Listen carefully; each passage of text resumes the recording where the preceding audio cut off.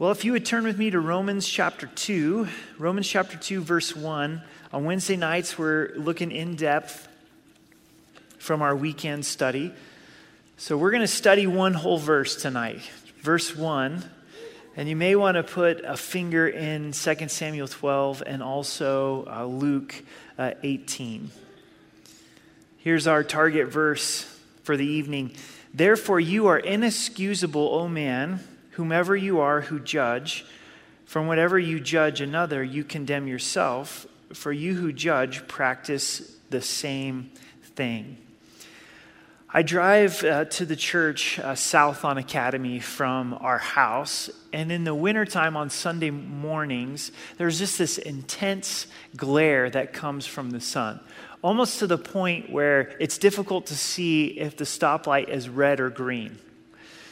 There's been several accidents that I've seen over the years. One time I got rear-ended. I was stopped at a red light, and the guy behind me, he didn't see that it was a red light or see that I was even there. But I'm blinded. You're literally blinded just in those few weeks by this morning sun heading south on Academy. And what we're going to find in this verse tonight is there's those that are blinded by their own sin.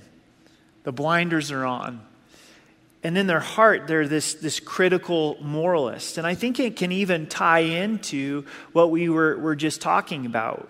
We can know truth, and in this place of knowing truth, we can find ourselves pointing the finger at everyone else and not seeing the sin in our own lives. And a gospel view, a gospel understanding, is realizing our own sin first. The theme of this section of the book of Romans is that for we have all sinned and fallen short of the glory of God. And in this discussion of all sinning and falling short of the glory of God, we should put ourselves first. For I have sinned and fallen short of the glory of God. I know that I've sinned. I know that I've fallen short. I know that I desperately need the love and the forgiveness and the grace of God. Who Paul is really pointing out here in Romans chapter 2 is the Pharisees and the Jews and the Hebrews. They're not like those mentioned in Romans chapter 1, where they're atheists, where they don't acknowledge God. There isn't this reverence of God. In fact, they have this high view of God and the truth of who God is, but they found themselves trusting in themselves instead of trusting in the gospel. They were religious and had this high moral ground, thinking that they can achieve salvation based on their own works instead of God's grace. And so Paul writes and says, therefore you are inexcusable, man, for whatever you who judge. For in whatever you judge another, you condemn yourself. For you who judge practice the same things. So quick to offer judgment and bringing this condemnation upon others, but in their life, they're practicing the same thing. So I want to look at several places in Scripture tonight that point out the same truth, this same principle of us judging others, but failing to see the plank in our own eye. So if you would turn with me over to Matthew chapter 7, we're going to look at verses 1 through 5 and then jump down to verse 15.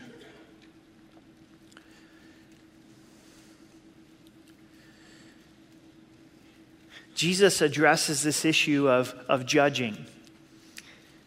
Matthew 7, verse 1.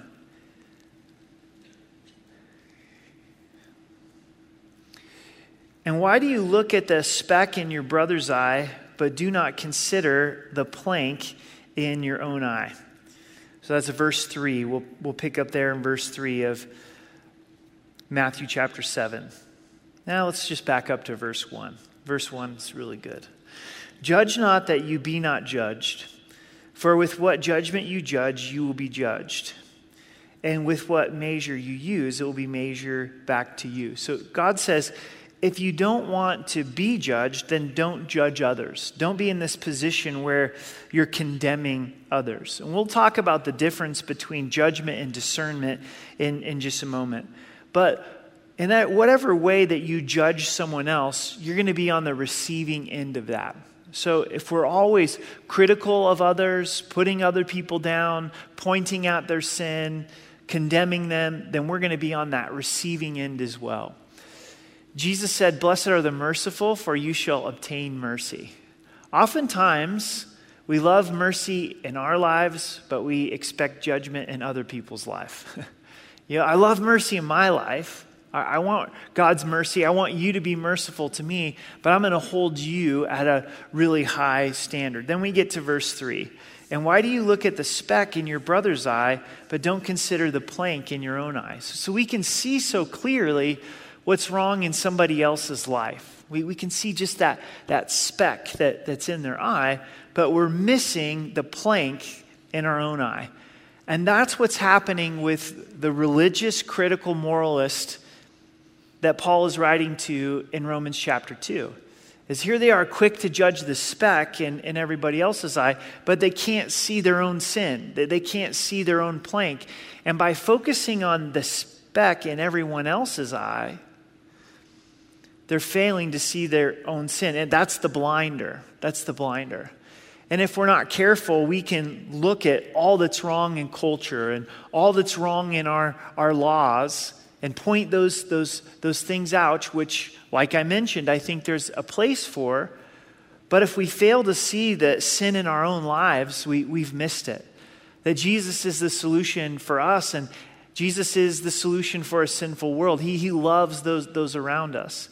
We can really struggle in relationships. We can struggle in marriage. We can struggle with our kids, and we can struggle having meaningful friendships. And we're like, well, what's wrong? Well, because I haven't realized the plank in my own eye. And here I am trying to remove the speck in my brother's eye, but I've got this plank. Or how can you say to your brother, "Let me remove the speck from your eye," and look, a plank is in your own eye? Hypocrite, first remove the plank from your own eye, then you will see clearly to remove the speck from your brother's eye. I mean, imagine this. This is pretty humorous. You're going in to help your brother or sister in Christ with that speck, that little sliver that's in their eye, but you've got a plank in your own eye, and you're getting close to them, and you're like, woo, woo, and you're just whapping them around. You're like, why are you beating up on me, right? It's like, I'm trying to get the speck. Well, don't you see that big plank coming out of your own eye? What are you talking about? I don't have a plank. You're the one with the problem. I'm not the one with the problem. Is there anything wrong with desiring to see the speck come out of your brother's eye? No. That's loving. That's what brothers and sisters in Christ do. We help each other out. We serve each other. There's no problem with trying to address that speck in our brother or sister's eye. The problem is we've got to deal with the plank first. And once we deal with the plank first, then we're able to see accurately the speck in our brother's or our sister's eye. But if we don't start with our own sin, it's all going to be messed up, isn't it? It's all going to be jacked up. So as we think about our Christian life, our worldview, and how we relate to God and others, I want to be first and foremost concerned with my own sin, not with the sin of others. I want to look introspectively, not looking out into my family, out into the body of Christ, out into culture. I want to make sure that I'm not missing that plank that's in my own eye before I go to deal with that speck in my brother's eye. Because if we're aware of our own sinfulness, if we're aware of that plank that's in our own eye, we're coming in a spirit of meekness, desiring restoration, not a judgmental spirit. See the difference? It's I'm a sinner that God is saved by grace. I'm in process. I don't have everything figured out. And I'm coming alongside of you in that humility and that tenderness. Because when you're dealing with someone's eye, man, that's sensitive stuff, isn't it? When I was in school ministry years ago in Southern Oregon, part of this school ministry was we learned how to build cabins to try to have a trade to support yourself. So building this cabin out in Southern Oregon, and I just get this sawdust in my eye, and it's just scratching on my eyeball, and it's getting worse and worse, and then my eye's swelling up, and Jim Wright, the pastor of the school ministry, is finally like, well, we need to take you to the ER, and they flushed it out, and sure enough, that speck came out, and it felt so much better, right? But I don't really like people messing with my eyes. You think about LASIK surgery. I'm nearsighted. I can't see far away, so when I forget my glasses, I can read my Bible, but I don't know how you're responding to the message. Sometimes it's helpful, quite honestly. I think about getting LASIK, right? But you got to have lasers on your eyeballs. It's like, I don't know. Like, if someone's messing with my eyes, I want them to be gentle. And when we go to deal with someone else's sin, we want to do it in gentleness. And Galatians 6:1 says, "Brethren, if a man is overtaken in a trespass, you who are spiritual, restore such a one in a spirit of gentleness, considering yourself, lest you also be tempted." So I think as we look to address sin, first in our own lives and then in the lives of others, there's some filters that we want to run it through. Am I being gentle? Am I being gentle? And then the next question is, am I dealing with a believer or an unbeliever? Because a lot of times we expect that unbelievers are going to have the same commitment to truth that believers do. Well, of course not. They don't know Jesus. They're in darkness. And so if they're not a believer, I want to approach them in gentleness with the most important issue in view, and that's that they would know Jesus. That they would know Jesus and Him crucified. And then if they're a believer, they're committed to truth, but I want to approach them in that spirit of gentleness. One thing that clears up a question for us is when we jump down to verse 15 and we go to verse 20, is a lot of people think, well, don't judge, then that means we can never make a call on anything, right? You can never say if something is true or false. You can't identify if someone's a false prophet or a true teacher. And Jesus clears that up for us in verse 15. He says, "Beware of false prophets who come to you in sheep's clothing, but inwardly they are ravenous wolves. You will know them by their fruits. Do men gather grapes from thorn bushes or figs from thistles? Even so, every good tree bears good fruit, but a bad tree bears bad fruit. A good tree cannot bear bad fruit, nor can a bad tree bear good fruit. Every tree that does not bear good fruit is cut down and thrown into the fire. Therefore, by their fruits you will know them." So God is asking us to make a decision of discernment for the purpose of identification, which is different than condemnation. I'm not condemning you to hell. Only God can do that, but I can identify if you're a false teacher or not.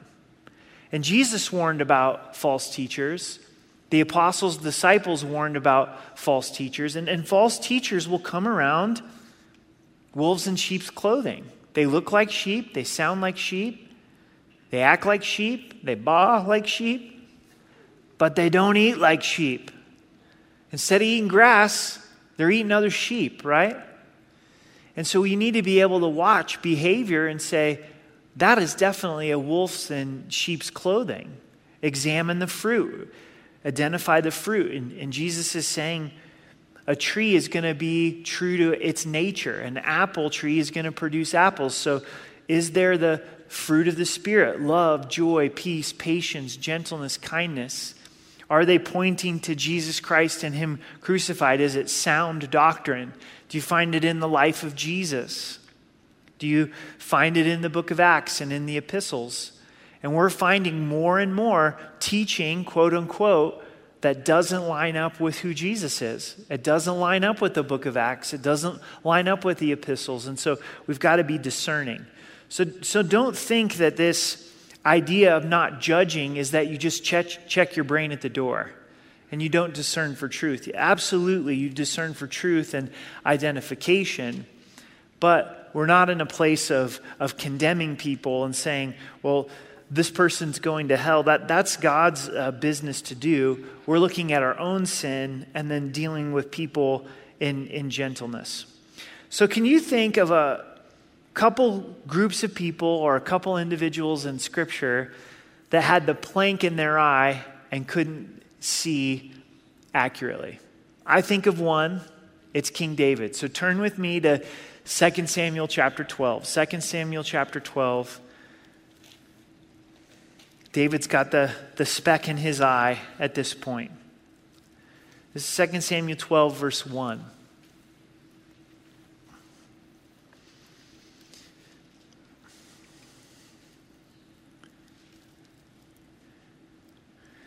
Then the Lord sent Nathan to David, and he came to him and said to him, there were two men in one city, one rich and the other poor. The rich man had exceedingly many flocks and herds, but the poor man had nothing except one ewe lamb, which he bought and nourished, and it grew up together with him with his children. It ate of his own food and drank from his own cup and lay in his bosom, and it was like a daughter to him. And a traveler came to the rich man who refused to take from his own flock and from his own herd to prepare one for the wayfaring man who had come to him. But he took the poor man's lamb and prepared it for the man who had come to him. Here it is, verse 5. So David's anger was greatly aroused against the man, and he said to Nathan, as the Lord lives, the man who has done this shall surely die. He shall restore fourfold for the lamb because he did this thing and because he had no pity. The just punishment was restitution fourfold. He should have repaid with 4 lambs. But David says, no, this guy deserves to die. He's angry, he's upset, he's condemning, he's harsh. And verse 7, then Nathan said to David, you are the man. Thus says the Lord God of Israel, I anointed you king over Israel. I delivered you from the hand of Saul. I gave you your master's house and your master's wives in your keeping, and gave you the house of Israel and Judah. And if that were too little, I also would have given you much more. Why have you despised the command of the Lord to do evil in his sight? Isn't that convicting? God says, if that wasn't enough, all you had to do was ask. I gave all this to you, David, and I was willing to give more if you would have just asked. But instead, you decided that you had to take things into your own hands and have a relationship with Bathsheba and kill Uriah. You've killed Uriah the Hittite with the sword. You've taken his wife to be your wife and have killed him with the sword of the people of Ammon. Now, therefore, the sword shall never depart from your house because you've despised me and taken the wife of Uriah the Hittite to be your wife. Thus says the Lord, behold, I will raise up adversity against you from your own house. I will take your wives before your eyes and give them to your neighbor, and he shall lie with your wives in the sight of this son. And that's exactly what happened. Absalom fulfilled this, unfortunately. For you did it secretly, but I will do this thing before all of Israel, before the sun. So David said to Nathan, I have sinned against the Lord. And Nathan said to David, the Lord has put away your sin. You shall not die. However, because by this deed you have given great occasion for the enemies of the Lord to blaspheme, and the child who is born to you shall surely die. Then Nathan departed to his house.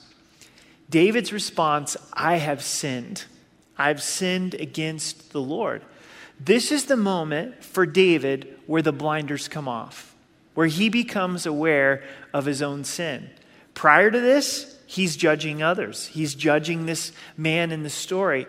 And God, in his love for David, God, in his passionate pursuit of David, cares for him enough to reveal his sin to him. And thankfully, David had a soft enough heart to acknowledge his sin before the Lord. And if you're taking notes, this is where Psalms 51 come in and Psalms 32. They're beautiful psalms of David's repentance and restoration. Why is this such an important Bible study? Because God wants to reveal each of us our own sin to us so that we can understand his grace and forgiveness in a greater way, and our fellowship with God can be restored. Isn't that beautiful? What's at stake for David in these times was he wasn't enjoying that fellowship with God. So if we're here on our moral high ground, pointing the finger at everybody else, not realizing our own sin, ultimately our sin is keeping us from the kind of fellowship that God would desire to have with us. And David writes in Psalms 51, out of this experience with Nathan the prophet, "Create in me a clean heart, O God, and renew a steadfast spirit within me. Restore to me the joy of your salvation and uphold me by your generous spirit." Do you ever feel that way? You ever have those moments with the Lord where God in his love is exposing our sin? And Lord, forgive me. I've sinned before you. And create in me a clean heart, O God, and renew a steadfast spirit in me. Here I was thinking I was so right, but I've got this plank in my own eye. It's been hurting my relationship with you and hurting relationship with others. God, forgive me and restore me. And thankfully, God has the power to be able to do that, to restore unto us the joy of our salvation and uphold that generous spirit within us. So let's turn to Luke 18. Turn with me over to Luke 18, and we see another example of an individual that has the plank in his eye. And he can't see accurately the Lord and relationships. Luke 18.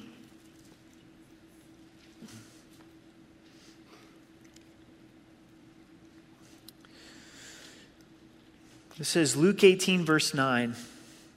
"And he spoke this parable to some who trusted in themselves that they were righteous and despised others." Who do you think that probably is? The Pharisees. The Pharisees and the scribes. Who was Jesus most hard on in his earthly ministry? It was the scribes and the Pharisees.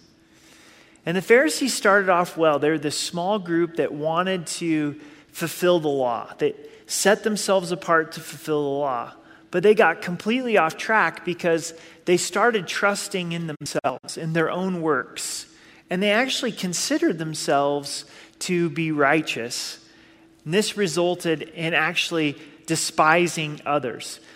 If we get the message of Romans 1, 2, and 3, it's that we're sinners.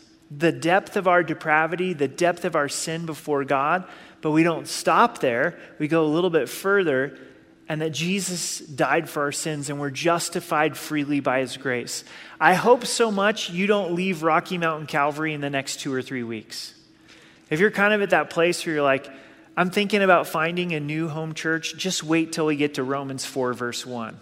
Because I don't want you to leave RMC until you hear the end of Romans 3. It's all this bad news before we get to the good news. But for us to understand the good news, we've got to believe in our hearts, man, I'm not righteous. I need a Savior. I'm a sinner. I needed a Savior before I knew Christ. I need a Savior since I've been saved. There hasn't been a day of my life without sin. And I desperately need the great grace of God. So this group, however, though, they considered themselves to be righteous. So 2 men went up to the temple to pray. One a Pharisee and the other a tax collector. The Pharisee stood and prayed thus with himself, God, I thank you that I am not like other men. Can't you just hear him real loud? Other people can hear. Extortioners, unjust, adulterers, and even this tax collector. He had the boldness to point out the guy next to him and go, man, Lord, I just want to thank you so much for your grace in my life that I'm not like this wretch over to my left, this tax collector. And tax collectors did things wrong. Most of them, history tells us. A lot of them were even Jews working for the Roman Empire. If you owed $500 in tax, they may charge you $1,000 in tax and keep $500 for themselves. There's no doubt that the tax collectors were sinful, but so was the Pharisee. Just because the Pharisee went to church and the Pharisee memorized scripture and the Pharisee tithed doesn't mean that there wasn't sin in the heart of the Pharisee. As we talked about this weekend, God judges our actions, but he also judges our hearts, our thoughts, our attitudes, and we're all guilty before the Lord. But this Pharisee didn't see this. I mean, he definitely was in this place of feeling smug about himself and his own works, and it's because he was comparing himself with others instead of comparing himself to God's holiness. In 2 Corinthians 10:12, Paul says this, For we dare not classify ourselves or compare ourselves with those who commend themselves, but they, measuring themselves by themselves and comparing themselves among themselves, are not wise. You may find some room to feel pretty good about yourself if you compare yourself with someone else.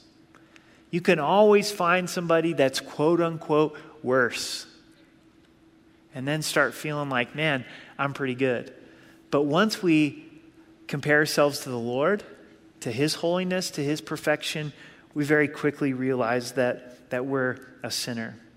I fast twice a week. I got to tell you, I was impressed when I read that.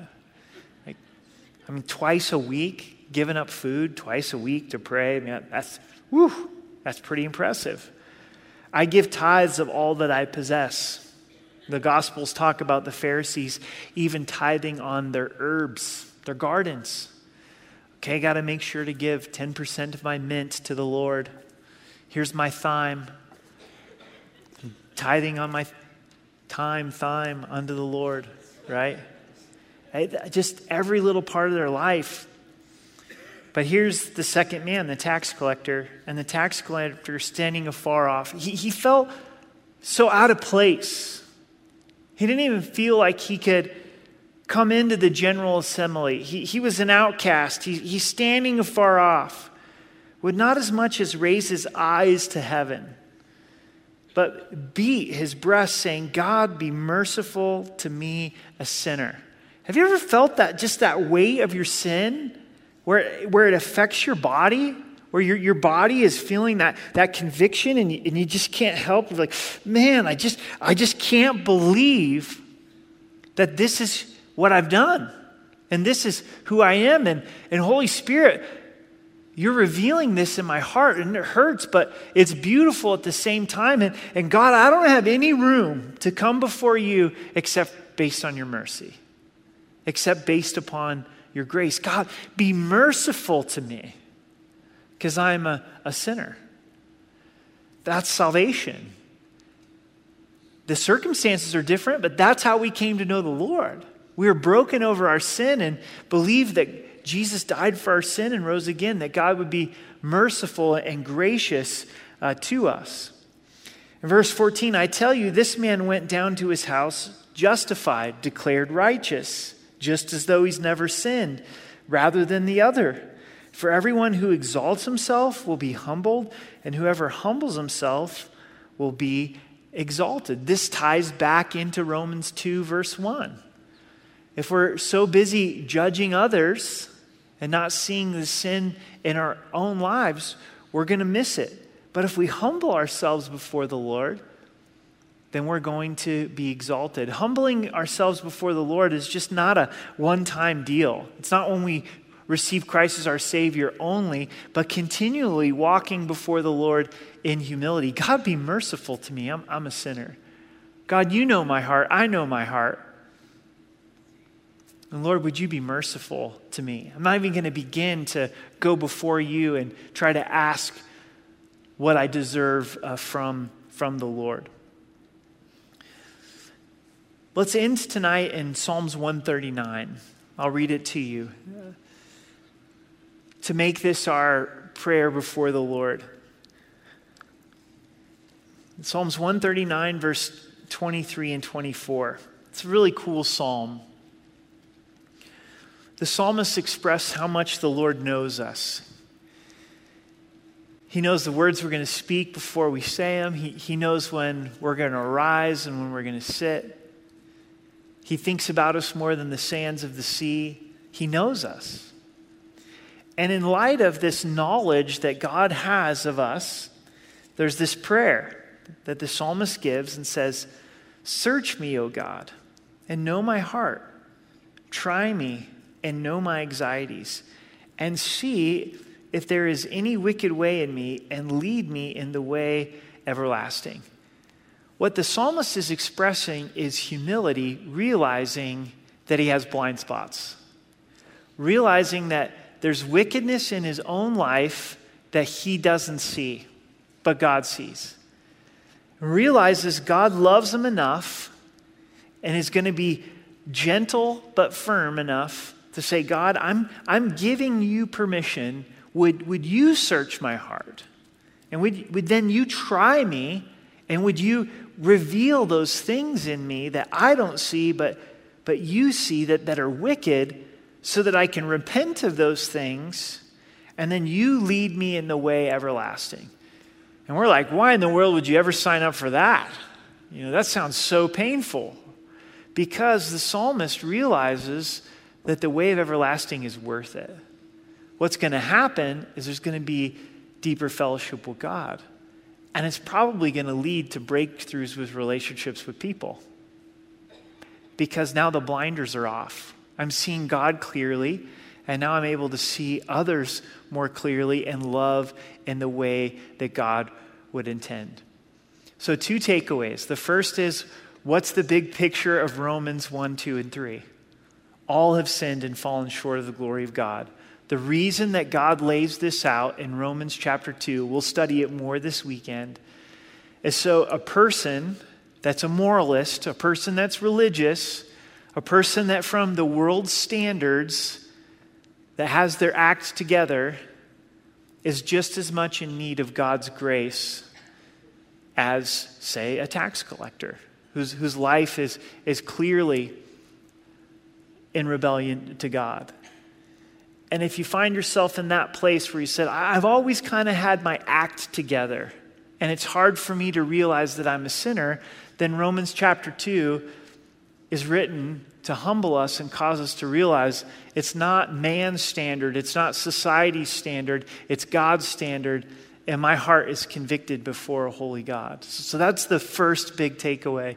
And then the second takeaway is, if I'm in the habit of judging others, not the habit of identification for fruit that we talked about, but if I'm in the habit of having that David type of response of, man, they should die, they should really get it, then we should go a little bit deeper and say, well, why am I acting this way? And am I accurately seeing sin in my own life? Because if I'm accurately seeing sin in my own life, it should lead to a spirit of meekness, a spirit of gentleness in the way that we approach one another for the purpose of restoration, not one of condemnation. This is why I get excited about this section of Scripture. Because to me, if we allow the Holy Spirit to search us and know us, and we soften our hearts to the work of the Spirit in our lives, there's great freedom that's going to come in our relationship with the Lord. There's deeper fellowship that's going to come in our relationship with the Lord, and restored and deeper relationships that are going to take place with people. Every once in a while, you get a sliver. Did you ever get a sliver? And then imagine just how much pain that sliver can provide. It starts to get infected, and then this nasty pus starts coming out of your finger, and you're like, man, how in the world did this little sliver get in there and just cause so much destruction and damage? And at the heart of a dad, the heart of a parent is when one of our kids get a sliver when they're little, it's like, we got to get that out. Like that's got to come out, because if that stays in there, it's just going to cause so much more damage. So we got to dig in there, right? We got to sterilize the needle and get in there, and there's tears and it's painful. But there's almost instant relief when that sliver comes out. You're like, oh, that feels so much better. And our Heavenly Father knows that. And He cares for us, and He loves us. And He's saying, Eric, that's got to come out of your heart. It's time. It's time to do that heart surgery. So as we come to communion tonight, let's allow God to do that heart surgery. Say, Lord, search me and know me. And as He identifies sin, to confess that sin, to receive His forgiveness afresh, to remember that his body was broken, that his blood was shed so that we could be made whole. Because we don't want to walk around our Christian life with a big old plank coming out of our eye. Amen? All right, let's stand and pray together and we'll enter into communion.